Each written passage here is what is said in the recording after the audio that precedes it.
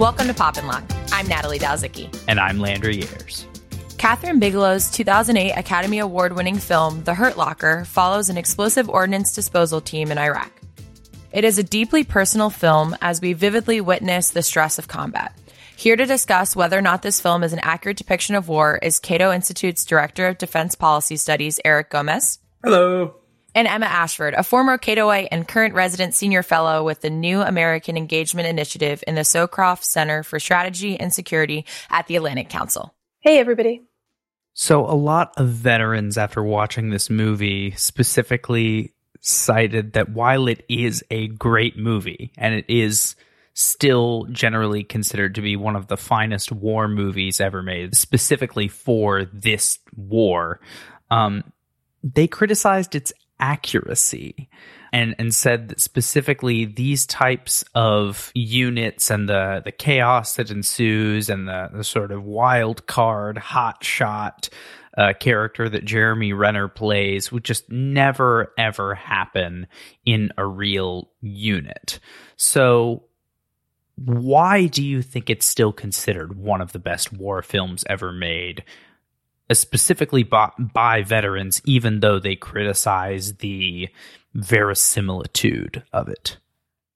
So, I mean, I guess I'll start here. So, I mean, neither myself nor I believe Eric has ever actually been to war. So, you know, you should take our responses here with a grain of salt. But from speaking to those people who have been and sort of reading some of the reviews of this movie, you know, the impression that I came away with is that veterans don't think that any sort of individual scene of the movie is necessarily inaccurate or, you know, entirely implausible. Except maybe the bit where Jeremy Renner jumps the fence and goes walkabout in Baghdad, which does seem a little Jason Bourne-like. But that when you string all of these very high adrenaline moments together, you end up with this really distorted picture of just sort of how how terrifying war is on a daily basis. This movie basically skips the parts of being deployed to somewhere like Iraq and Afghanistan that are boredom. Right. So, you know, in a year's deployment, maybe one of the vignettes in this movie might be accurate, but they wouldn't happen every day. And you know, that is sort of what I've taken away from my conversations about this movie with people that have actually been to Iraq and Afghanistan, is that it's amped up to make it a better movie, but it's not entirely accurate as a result. I also wonder, you know, I agree with what Emma said in terms of it shows, you know, that's just good filmmaking, though, right? Right. Like a movie about that's like hours of just boredom punctuated by terror probably doesn't make for a good popcorn. Something to eat popcorn too, even if it is more realistic. I in terms of the realism too, one thing I thought about while watching this is that this seems like a movie that you can really only make about Iraq. I know EOD units have been involved in a lot of wars that the United States have fought in, but for the time period that it was examining, which was 2004 Iraq pre-surge, IEDs were a really, really big problem. In Afghanistan too, but I think much more so in Iraq in terms of, it was probably like one of the leading causes of death and injury for American troops in the country. So, and that's that's a pretty different way of combat or a different way of war than, you know, even 91 Gulf War or Vietnam War or, you know, something that's a little bit more firefight focused. This really was, you know, the movie I think does a good job of highlighting that aspect of the Iraq War, which was a very important part of it. I'm also kind of curious, since we're talking kind of about the landscape and timing of the movie's depiction, how many teams like this were in Iraq at one time? Like, are these groups of teams are like typical per unit, right? So I'm kind of curious, like, how many Jeremy Renners were out there, right? Because I think from the movie we get like a very like personal connection to like quite a few soldiers in their unit, but we don't necessarily see them interacting too much with any like the larger like macro picture of the Iraq War?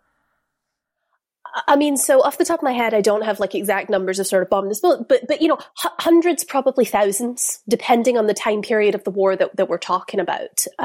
You know, so Iraq and Afghanistan look quite different in terms of troop numbers.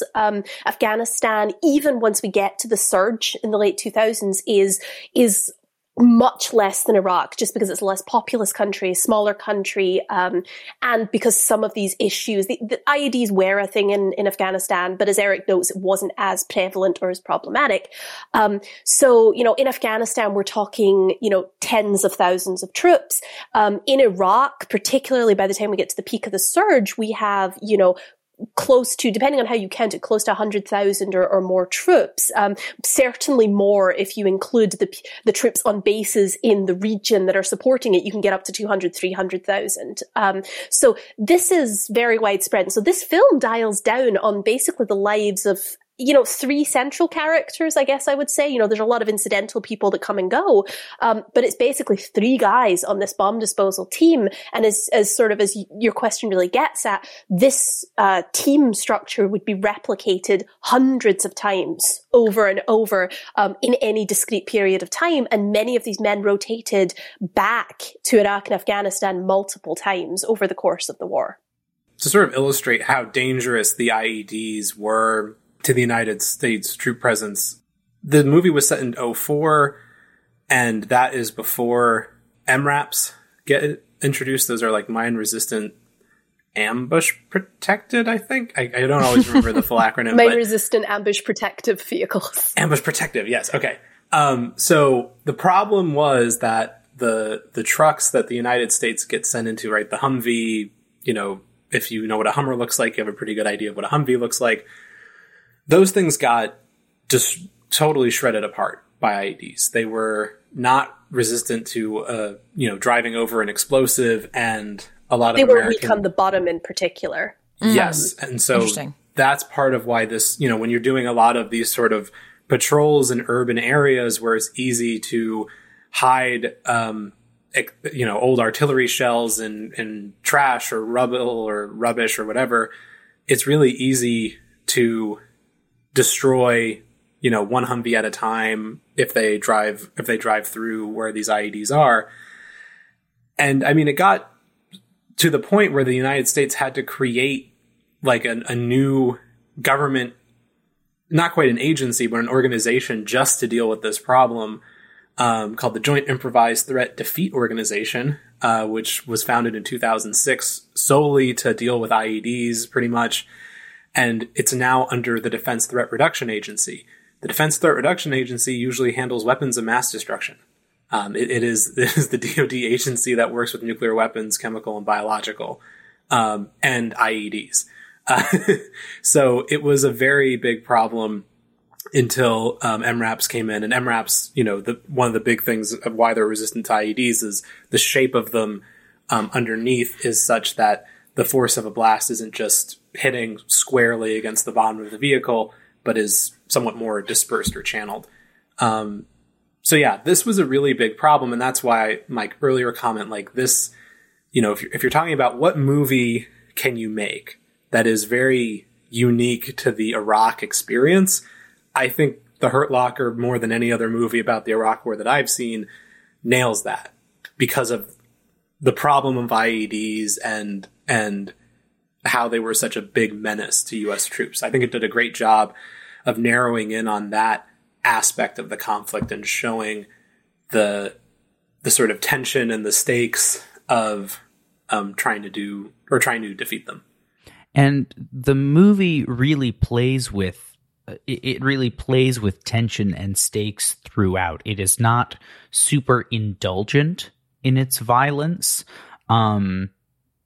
There's a lot of further discussion you could make about when it does indulge in violence and to what ends, whose deaths and the violence it is being inflicted upon. Does it indulge in certain emotional sort of valences is, I think, what you could talk about what it's saying about war and conflict and things like that. but it also, the movie sort of eschews a lot of these standard tropes that we see in a lot of previous war films, and as you know, specifically with, I think, particularly Vietnam, and since then a lot of, you know, as film as a medium has sort of come into its own during these, you know, types of conflict. You're getting a more postmodern and nuanced look at what it means to go into armed conflict at this level. And so you don't necessarily get pro or anti-war. One of the things that it eschews in particular is a classic dramatic structure. It takes place in much more of a vignette structure, like Emma had mentioned before. What does that structure do for the movie? What is it trying to say about what these characters are going through? Because to me, it reads almost as a rejection of heroic narratives. You don't get this Joseph Campbellian hero of 1,000 faces going out to war, undergoing trials, you know, fighting back all of these, you know, terrible monsters and things like that, only to return back home to America and make your country better. You don't get this full cycle hero's journey. It is a series of elaborate, tense, ultimately, I would say, anticlimactic set pieces that are connected and flow into one another. But really, there is very jagged and not classic dramatic structures to any of these acts going on. What does that do to the movie?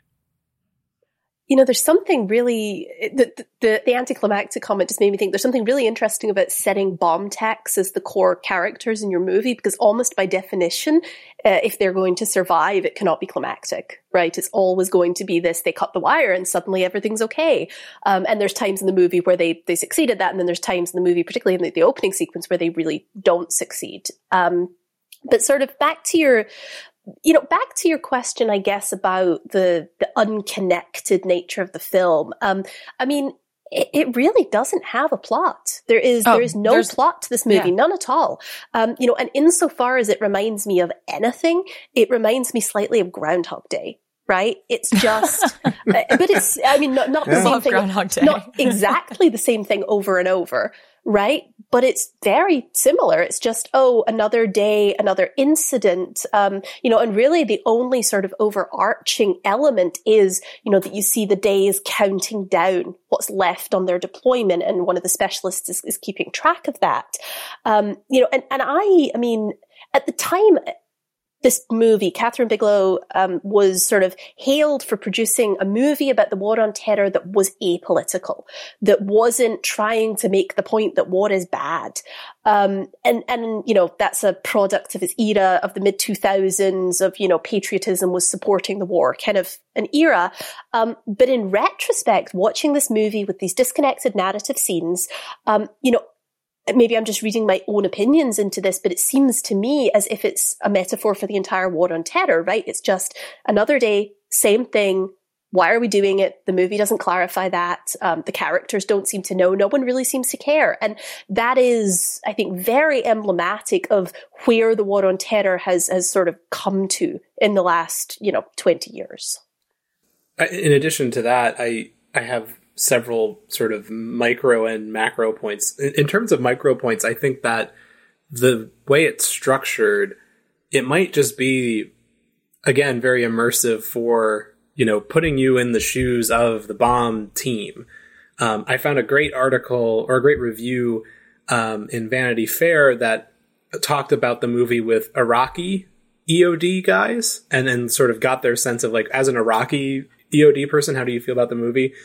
And this one quote I have saved, for Ahmed and Rashid, the need for that kind of unwavering focus seems strangely divorced from or marked by an indifference to the broader conflict. The men regard themselves as technicians, tasked with making bombs safe, and in their tunnel vision, people and politics are relegated to the periphery. The terrorists and insurgents who make the bombs are not important to the task. The men say they have little interest in the identity or motives of the men who created the weapons, preferring to leave such questions for the intelligence unit. And I think that speaks to what Emma said about the sort of apolitical nature of the movie, where, you know, if this is about immersing yourself in an experience that's very unique to Iraq, that of the counter IED explosive ordnance disposal guys, then yeah, probably most of them, you know, if the Iraqi experience is to be believed, they aren't thinking about those broader political questions in the moment of diffusing. But I wonder, and I think in that regard, I think this movie is both a successful and unsuccessful war movie. It's successful in the sense that, you know, I think it does a great job showing this slice of life of soldiers in Iraq and really sort of putting the audience in the shoes of what they go through. But I think it fails because, you know, it never really gets into those broader questions. The only real moment that it does is when early on in the movie, when Sergeant James is walking towards his first bomb to dispose, and then there's like a cab that runs a checkpoint, and the driver like sort of pulls right up at him, and Sergeant James pulls out a pistol and shoots out the windshield and then shoots at the ground and then puts the gun to the cab driver's head and tells him to back up because he doesn't know if there's a bomb in the car. And the guy does, and while he's just glaring down Sergeant James, and then he gets instantly like yanked out of the car by a bunch of U.S. troops and handcuffed, and Sergeant James quips that, well, if he wasn't an insurgent, he sure as hell is now. And I thought that was about the only sort of political commentary on the war of like, you know, is the action of, you know, being in Iraq and doing that and treating Iraqis that way who might be confused or don't understand English and therefore can't really respond to warnings. Does that create more problems in the long run for the United States in the global war on terror? But besides that, it doesn't really, like Emma said, it doesn't really touch on the bigger political issues. So I wondered after watching the movie, like, is this a movie you can make now? Right? Like, you could make it in 2009. But now that, you know, you've added 11 more years or whatever onto the forever wars and U.S. presence in the Middle East, I think most American audiences would just be like, you know, oh, like, we want to deal with the broader implications of this, and we don't want to, you know, we're kind of tired of it. I wonder, I mean, yeah, you could make it in 2009. I mean, you could make it today. I mean, it would be very, very different. I think you could make an argument, and I read into this only really after having just watched it again. I did not get this the first time. You could make an argument that I think, what is his name? The doctor, Lieutenant Colonel John Cambridge, that he is one of the only people. There's really only a handful of people from outside this unit that we get these people interacting with, and he's one of them, and he's at this base with them, and he knows particularly Eldridge very, very well, and is sort of counseling him after the sort of death of the Guy Pearce character from the very, very beginning. But he's constantly kind of trying to fix Eldridge for you know, and he treats him like a commodity. He is a tool, and so I think there is a very overt, to me, political message about what this person who has essentially been put there by the state to sort of be eyes and ears, and also say, hey, fix up these guys so that they can get back out there as soon as they can. At least that's what it read like to me, specifically, like, because you could also make the argument that a lot of the people that are in positions like that, specifically, you know, like military chaplains or people who are, you know, psychiatrists, like, they are in it for the right reasons. I don't want to like paint it like anything like that, but he specifically says at one point to his character, he's like, going to war is a once in a lifetime experience. It could be fun. And I was like, oof, like, what an out of touch, strange thing to say to this very, very young, impressionable, obviously traumatized young man that is going through all of this. And then we don't see him any other times throughout the movie, except for when he's talking to Eldridge and trying to encourage him to get back out there. And then when he's talking to the people out on the street about the rocks in the cart, and he very much plays it like he's like the out of touch PR guy or like guy from up the chain who came down and is like, I'm here to get some boots on the ground and see what the people who are doing the hard work are doing every day. And he's trying to be very diplomatic and talk to these people, and because this is set in 2004, he's winning hearts and minds at that point during this part of the campaign, and he immediately gets blown up. And whereas Jeremy Renner and Anthony Mackie and all of them, who are the ones going around every day, getting into these high stakes scenarios, are the ones who are sort of in touch with the realities of war. So while it may not make a specifically political message about the Iraq War specifically, it does make one, I think, overtly about what that type of conflict means generally. But by focusing on the EOD teams, you could make the argument that itself focuses on the Iraq War. So let me just jump in on. So I was very struck by the arc of Colonel Cambridge, who, as you say, is this they make a joke about Yale. I don't know that he's actually Yale educated, but he's clearly, went to college, joined the military. He's over in the Middle East, as you say, winning hearts and minds, bringing freedom, bringing democracy. And, he's trying to counsel the young specialist who's, again, clearly working class, clearly joined up very early. And the specialist Eldridge is terrified of dying.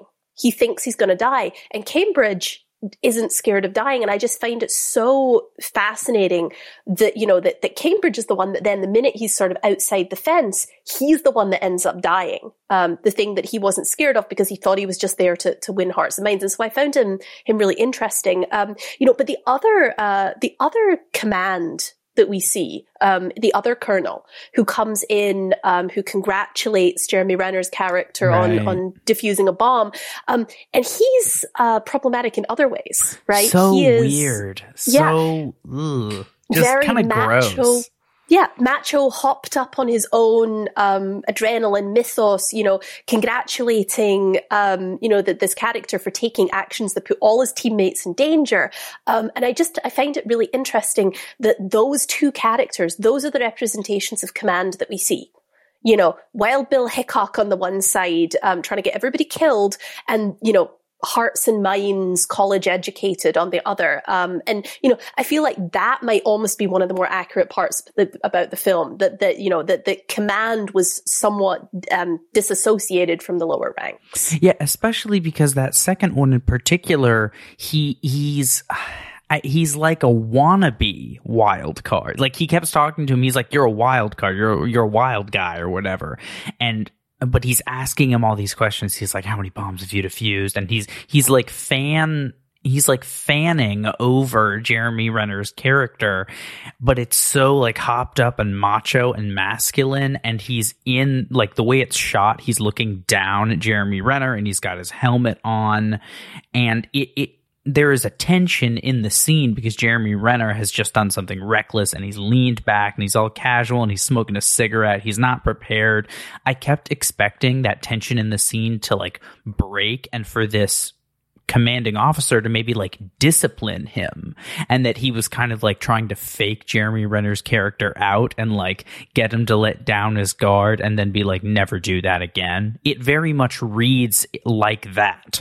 Like it's just, there's that sort of flip and trying to trick him into getting comfortable. I've seen people do that in positions of power before, and I was expecting it, but the fact that he doesn't reflects what you were talking about, Emma, that disconnection going on right there, because he doesn't really know what's going on. He's asking questions. He's living vicariously through this bomb disposal person because he views what he does as the ultimate sort of adrenaline thrill, getting that close to death, but defying it over and over again. My observation on the like colonel therapist character was far maybe this might be darker, but when he's like, oh, going to war is a once in a lifetime experience, my first thought was, well, not for the guys that we keep sending back to Iraq and Afghanistan, it isn't. In 04, yeah, but by now, some people are on third, fourth, fifth deployments to these same places.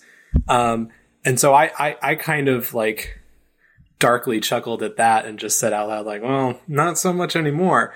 If you know the end of the movie, you it's like darkly ironic already, because he immediately goes back. Right.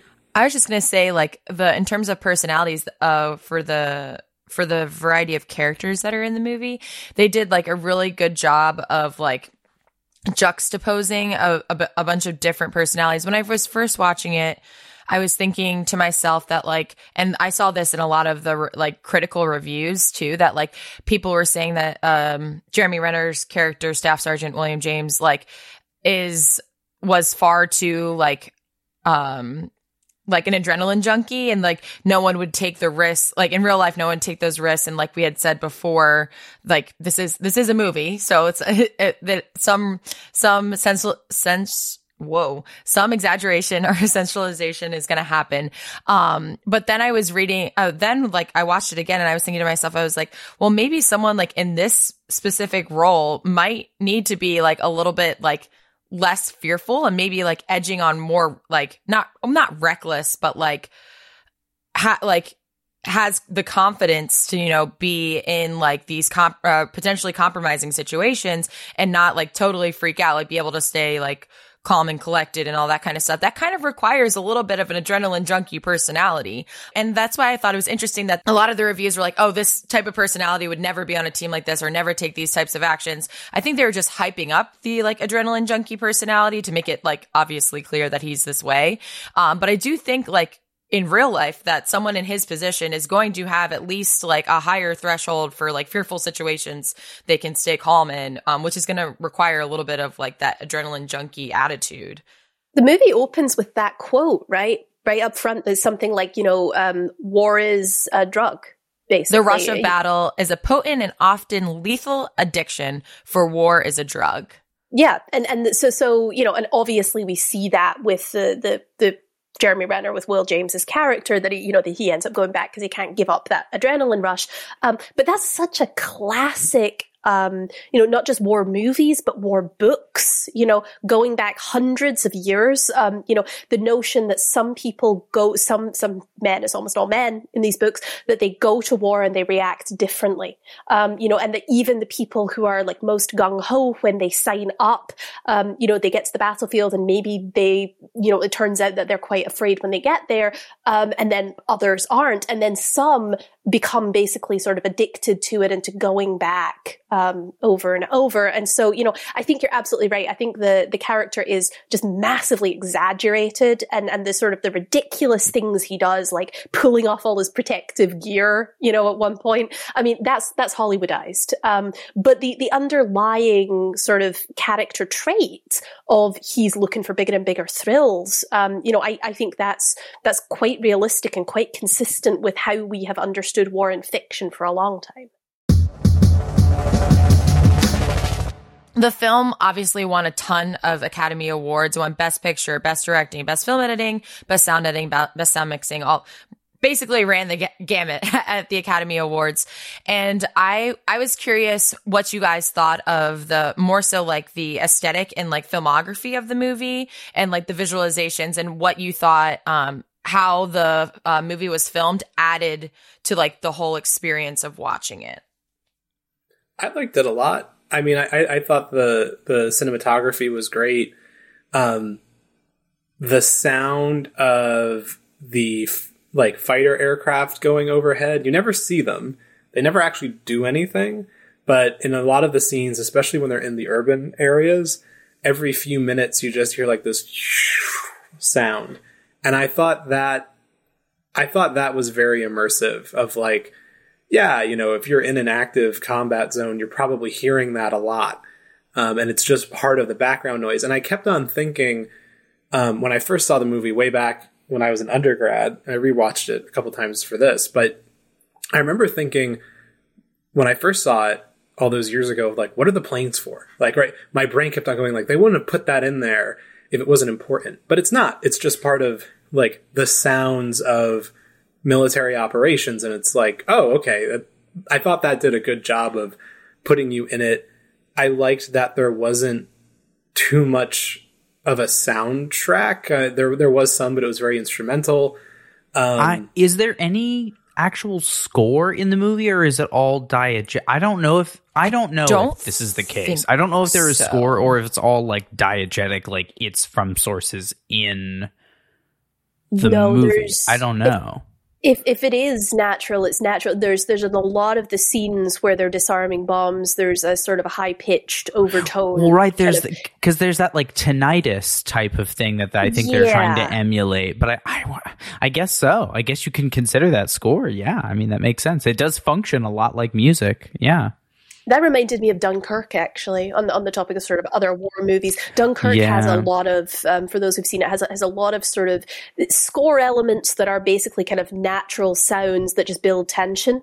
And so it felt a little like that. I mean, obviously the shaky cam, I think a lot of people talked at the time about how that gave, it realism in war. And I mean, perhaps it does. I think in this day and age, it can feel a little, Blair Witch Project, right? It doesn't necessarily mean it's a better film because it does the shaky cam thing.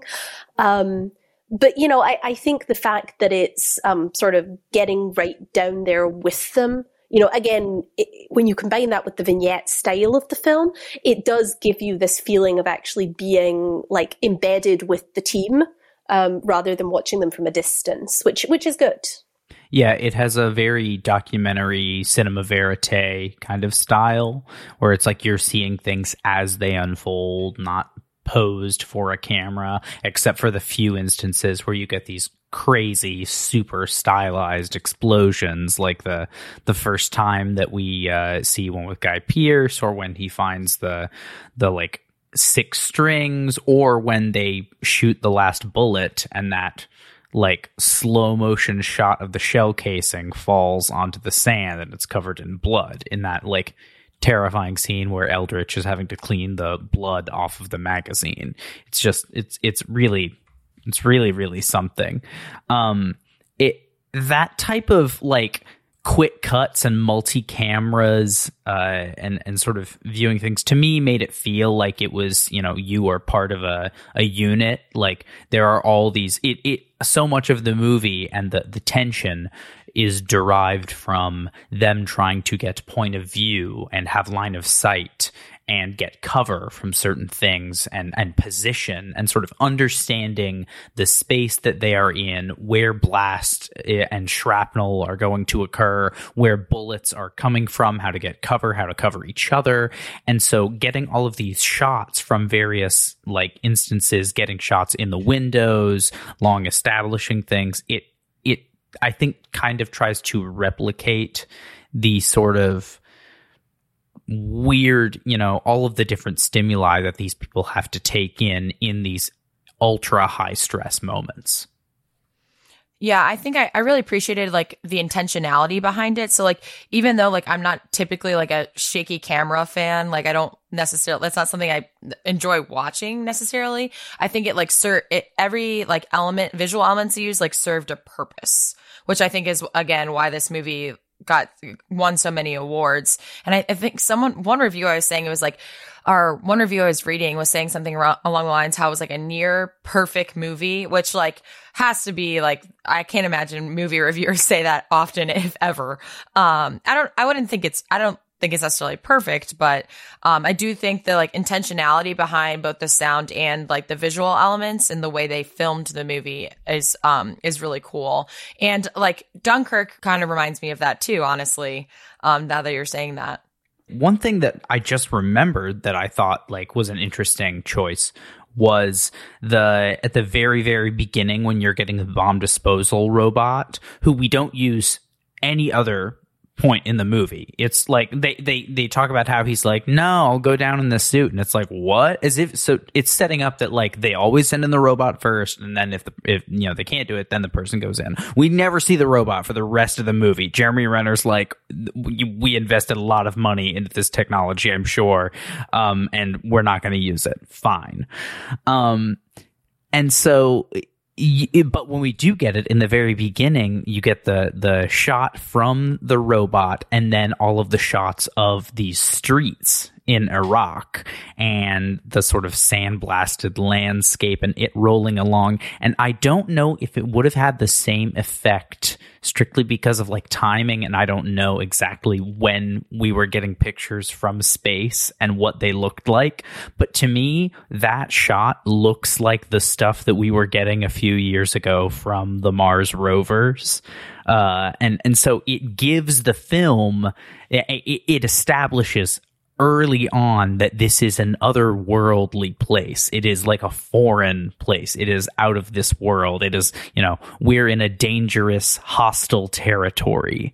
And you get these shots and then like empty streets and there's tension in the air and that sort of high ringing sound. But it doesn't really use the cardinal sin of a lot of movies set in places other than America. There is not a really heavy, like mustard yellow filter over everything, which is really, really nice. It's not like, hey, we're in Mexico, so everything is yellow and brown. There's a little bit of that, but I think most of it is pretty good with the sort of color grading of the film. It's pretty accurate.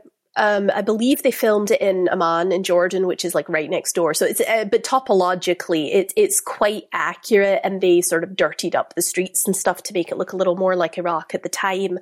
You know, the other sort of, in terms of place and setting, the other thing that I found really interesting is the movie's portrayal of Iraqis.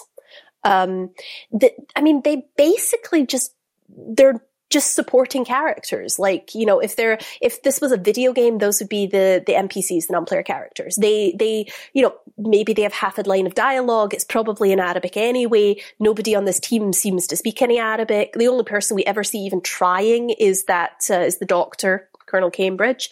And then there's an interpreter at one point. But from the rest of that, you know, these people, the team on the ground, they don't understand the Iraqis don't understand them. And the reaction that we mostly see from the Iraqis is sort of some combination of just bafflement, resentment. You know, there's this kid that tries to sell Jeremy Renner's character, tries to sell him porno DVDs. And, you know, and they have this little interaction over football. But that's about as close as we ever get to an Iraqi character being a real human being. You know, they're mostly props. And I sort of feel like that may have been an intentional choice, and I don't much like it as an intentional choice, because what it's done is sort of given you, you know, kind of as Landry was saying, it's just this alien planet. This team has been dropped here. There's these aliens and they just have to deal with it. And that was how it felt watching the movie. This is kind of a general question. What if that's obviously not an accurate depiction of what happened in Iraq, in terms of like the relationship between the Iraqis and American soldiers? What was that relationship like in general? Like, I wouldn't say it was inaccurate, entirely inaccurate. I was going to say it felt I was just curious, more accurate. Yeah. I mean, yeah, because I don't know. Like, this is one of the big problems, I think, with, you know, nation building at the end of a gun in general, where a lot of the Iraqis in the film, and I imagine a lot in real life, are just like, okay, there are new people with guns, most of whom don't speak my language or understand me, and I'm just trying to navigate day-to-day life while this, you know, foreign military is all up in my business. And a lot of the Iraqis who are like watching, you know, the scenes where the bomb disposal is going on and the soldiers are very tense and paranoid because any one of them could have a cell phone to detonate the thing and kill someone. A lot of them, you know, presumably aren't insurgents. They're just like, yeah, something curious is going on. I probably want to, you know, see what the hell's happening too. But a lot of, the U.S. troops are like trying to point their rifles in every way possible to keep an eye on them because they don't know what their intentions are. And yeah, I think that's really indicative of, and like Emma said at the outset, like, I'm not a combat veteran. And so I don't know what it's like. I imagine from like reading accounts of people who have been over there that sounds kind of correct, right? It's very difficult to sort of, try and convince people over there that you're there to help, when there's a communication barrier. And also it's like you're in a military uniform with a gun. Even if the intentions are good, so much can get lost in the confusion, and just the friction of life that way. So I think that it was, kind of accurate, especially, if it's set in 2004, that's probably a year or so after Saddam is deposed. So the government is still shaky. The security forces are still being reconstituted after de-Baathification. So a lot of uncertainty was in the air. To bring it back to something we talked a little bit about earlier, just because sort of Eric mentioning the time context, one thing that I really didn't like about the movie is, this issue that we talked about earlier about, that it was hailed as being apolitical, that it just sort of showed war down in the trenches, without getting into any of these issues, without getting into the context. But the thing is, the context is still there.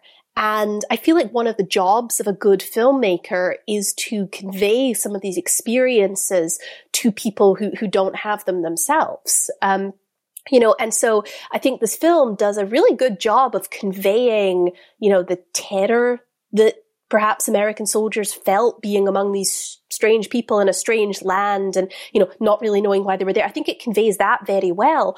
But it does nothing to talk about the broader political dynamics. And it doesn't educate the viewer at all in sort of what the implications of these things are. I mean, so, Eric already laid out some of the context for IEDs and why those were so important. But, if you zoom out even another level from that, a lot of those IEDs came in from Iran. And were supplied by the Iranian government. And it's one reason why there are still so many people, particularly in the US military, who are opposed to sort of opening diplomatic negotiations with Iran, because there's that impression that it killed, the true impression that it killed so many soldiers during this period. And so that is the kind of context that just is entirely lacking from this movie. The broader context of the Iraqi political moment, right? So as Eric says, 2004, this is after Saddam has been deposed, but it's before we really have anything approaching a functioning Iraqi government, even mildly functioning. This is basically imperial period when we've got Paul Bremer in there and, we're just running the place as a military dictatorship, basically. But again, none of that is in the film. You wouldn't know that from watching this. This could be set at any point during the sort of 15 years that the US military was in Iraq. And so I just think that by leaving out so much of that context, I think the director, really did a disservice here. This is a war film about war as a phenomenon that's just completely disaggregated from the underlying political causes that actually are the reason we might have the war. Yeah, there's only really two moments. And I think I mentioned one of them before, where the guy in the cab gets, pulled out by American soldiers and arrested for driving in the wrong place at the wrong time, and Matt and mean mugging Sergeant James, and him saying, if he wasn't an insurgent before, he is now. So that's like, a quip about, are the things that we're doing actually making the problem worse for ourselves by, having these sort of interactions that go poorly. And then people are like, hey, maybe the insurgents are right about something. The other quip was very early in the movie when Specialist Eldridge they're driving around the base and there's a bunch of tanks. And he's like, well, good thing we have all these tanks here in case the Russians show up and we need to have a tank battle. Which I thought, me being like defense equipment nerd was like, oh yeah, it's kind of a good point, right? It's like we've built the military to respond to sort of one set of ideas and contingencies, and then we're just like plugging it into places like Iraq and Afghanistan. and hoping it can do the job. And it really is like, yeah, we smash the Iraqi military in the pretty easily, and then wind up in this, quagmire for decade plus trying to do nation building and counterinsurgency. We're not really that good at it.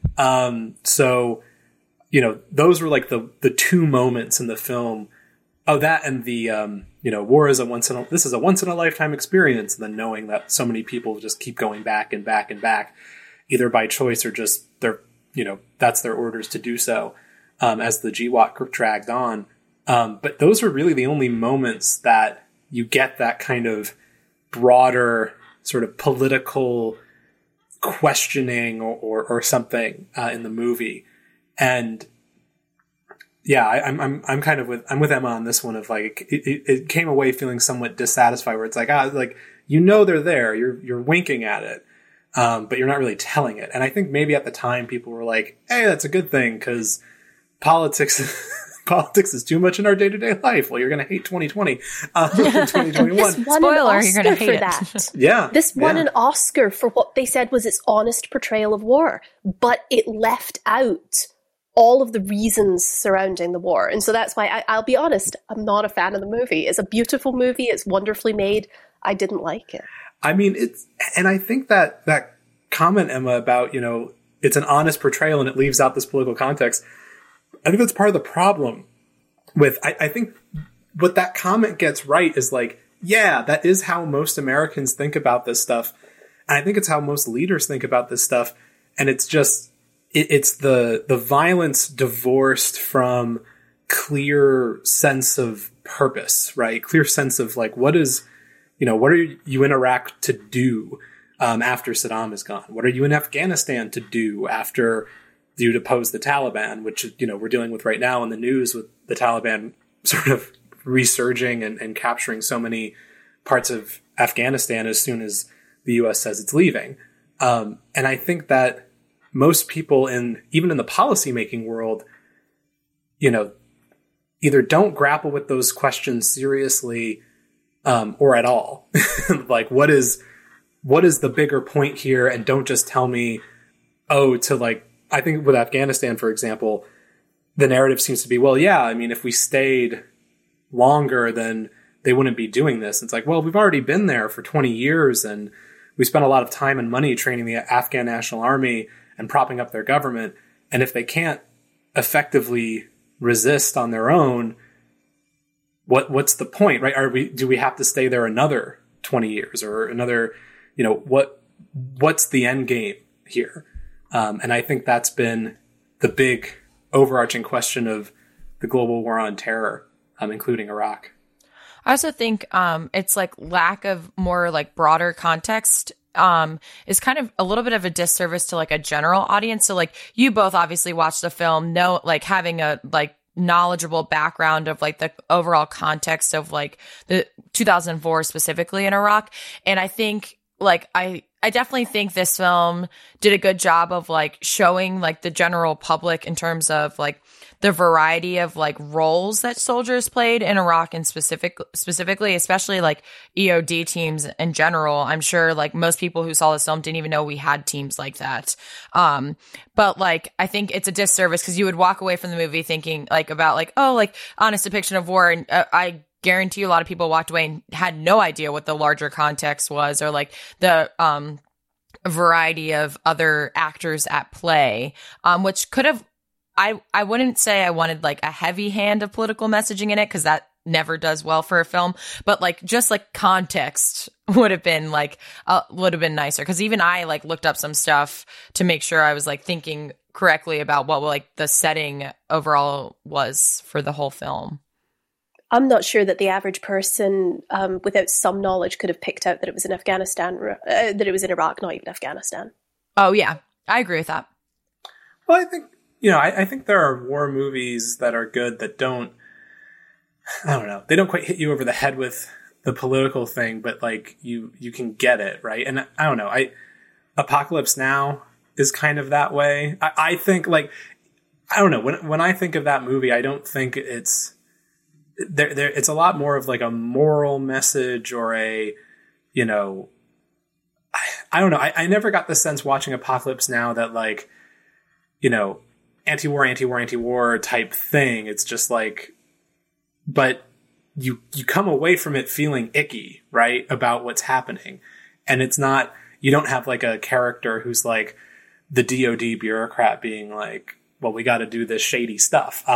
So I think it is possible to kind of get at political questions without being too hit you over the head with it.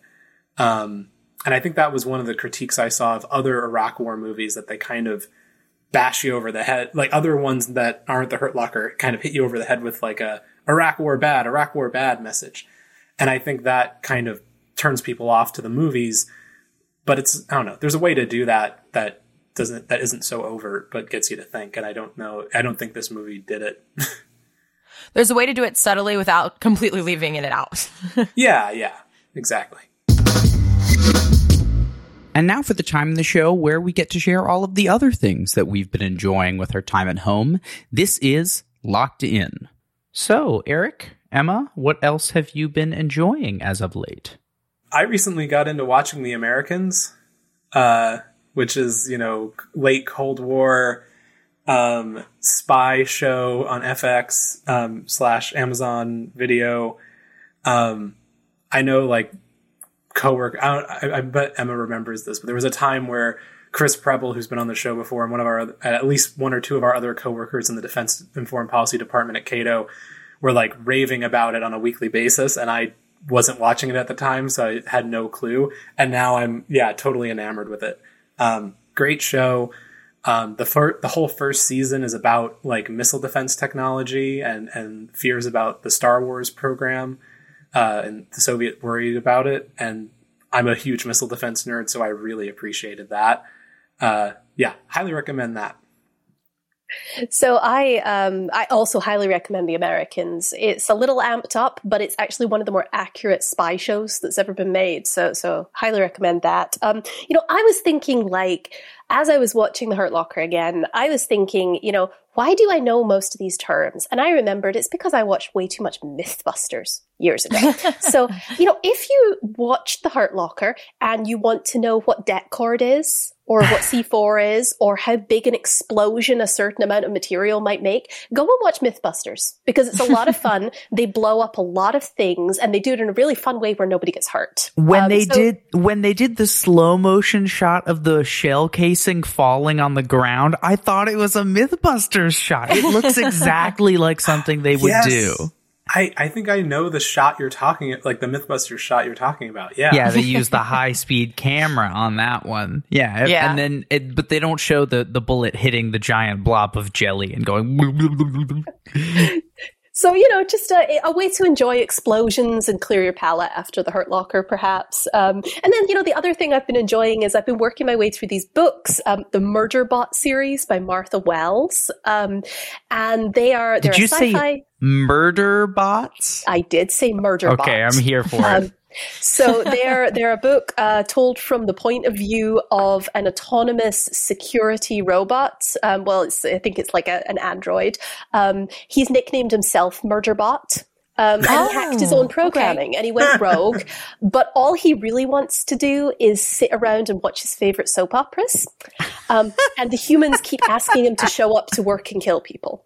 My gosh. These are just really funny, really good sci-fi set in this like corporatist future where, so he's owned by a company and the company's own planets. And, so anyway, a really good read. I highly recommend it if you enjoy like good sci-fi. I had to put that on my list. Yeah, I'm entering that in my library right now. Yeah. For me, I just got back from a trip, so when I was flying, I watched The Outer Banks, which is a good show. It's just like a Netflix show. They're kind of like treasure hunters almost now. And then I started reading The Rosie Project, which is really, really good. It's a shorter book, but it's about a man who is autistic, but he works in gene editing and, does gene editing research. And he meets a woman who is looking for her father. And it's like going through the story of like how he's, helping her find him. But it's really interesting interesting because it's told from his point of view, and he's like trying to learn like the proper social cues and that kind of stuff to like go and help her find her father. It's good. It's a quick read. And I'm hoping to finish that one up soon, because after that, I'm going to read the 2034 book. I've had it sitting on my desk for a while now. That's the one by Elliot Ackerman and Admiral James, I can't pronounce his last name, Stavridis,